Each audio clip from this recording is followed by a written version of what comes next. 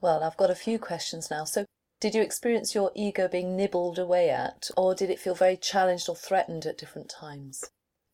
I've talked about sort of nibbling away when I've talked about my first experience of LSD, that I felt that little fishes were nibbling at my brain. I thought that I would keep a record of my LSD experience, so I had a sheet of paper, had my pen all ready. So as the LSD started taking effect, I wrote down little fishes nibbling at my brain. Yeah, I could write that. Then I started laughing, so I wrote down laughter. But after that, I couldn't write anything. Yes. So, did anything else happen while you were on LSD? It's very difficult to say because one is in a different dimension there, and it's not easy to describe it in terms of some other dimension.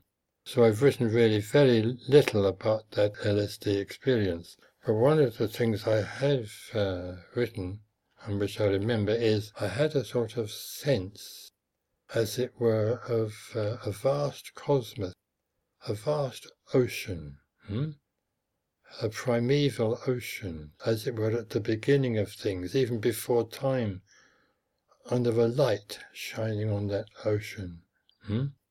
And the words came to me in the LSD experience, first light on first water.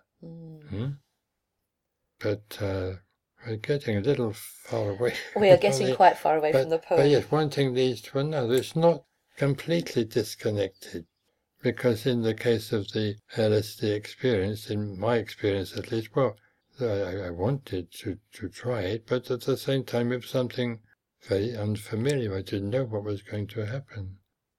But I wanted. It wasn't just for my own sake. I had a friend staying with me at the time, and he'd had 7 or 8 LSD trips, and they'd all been bad ones.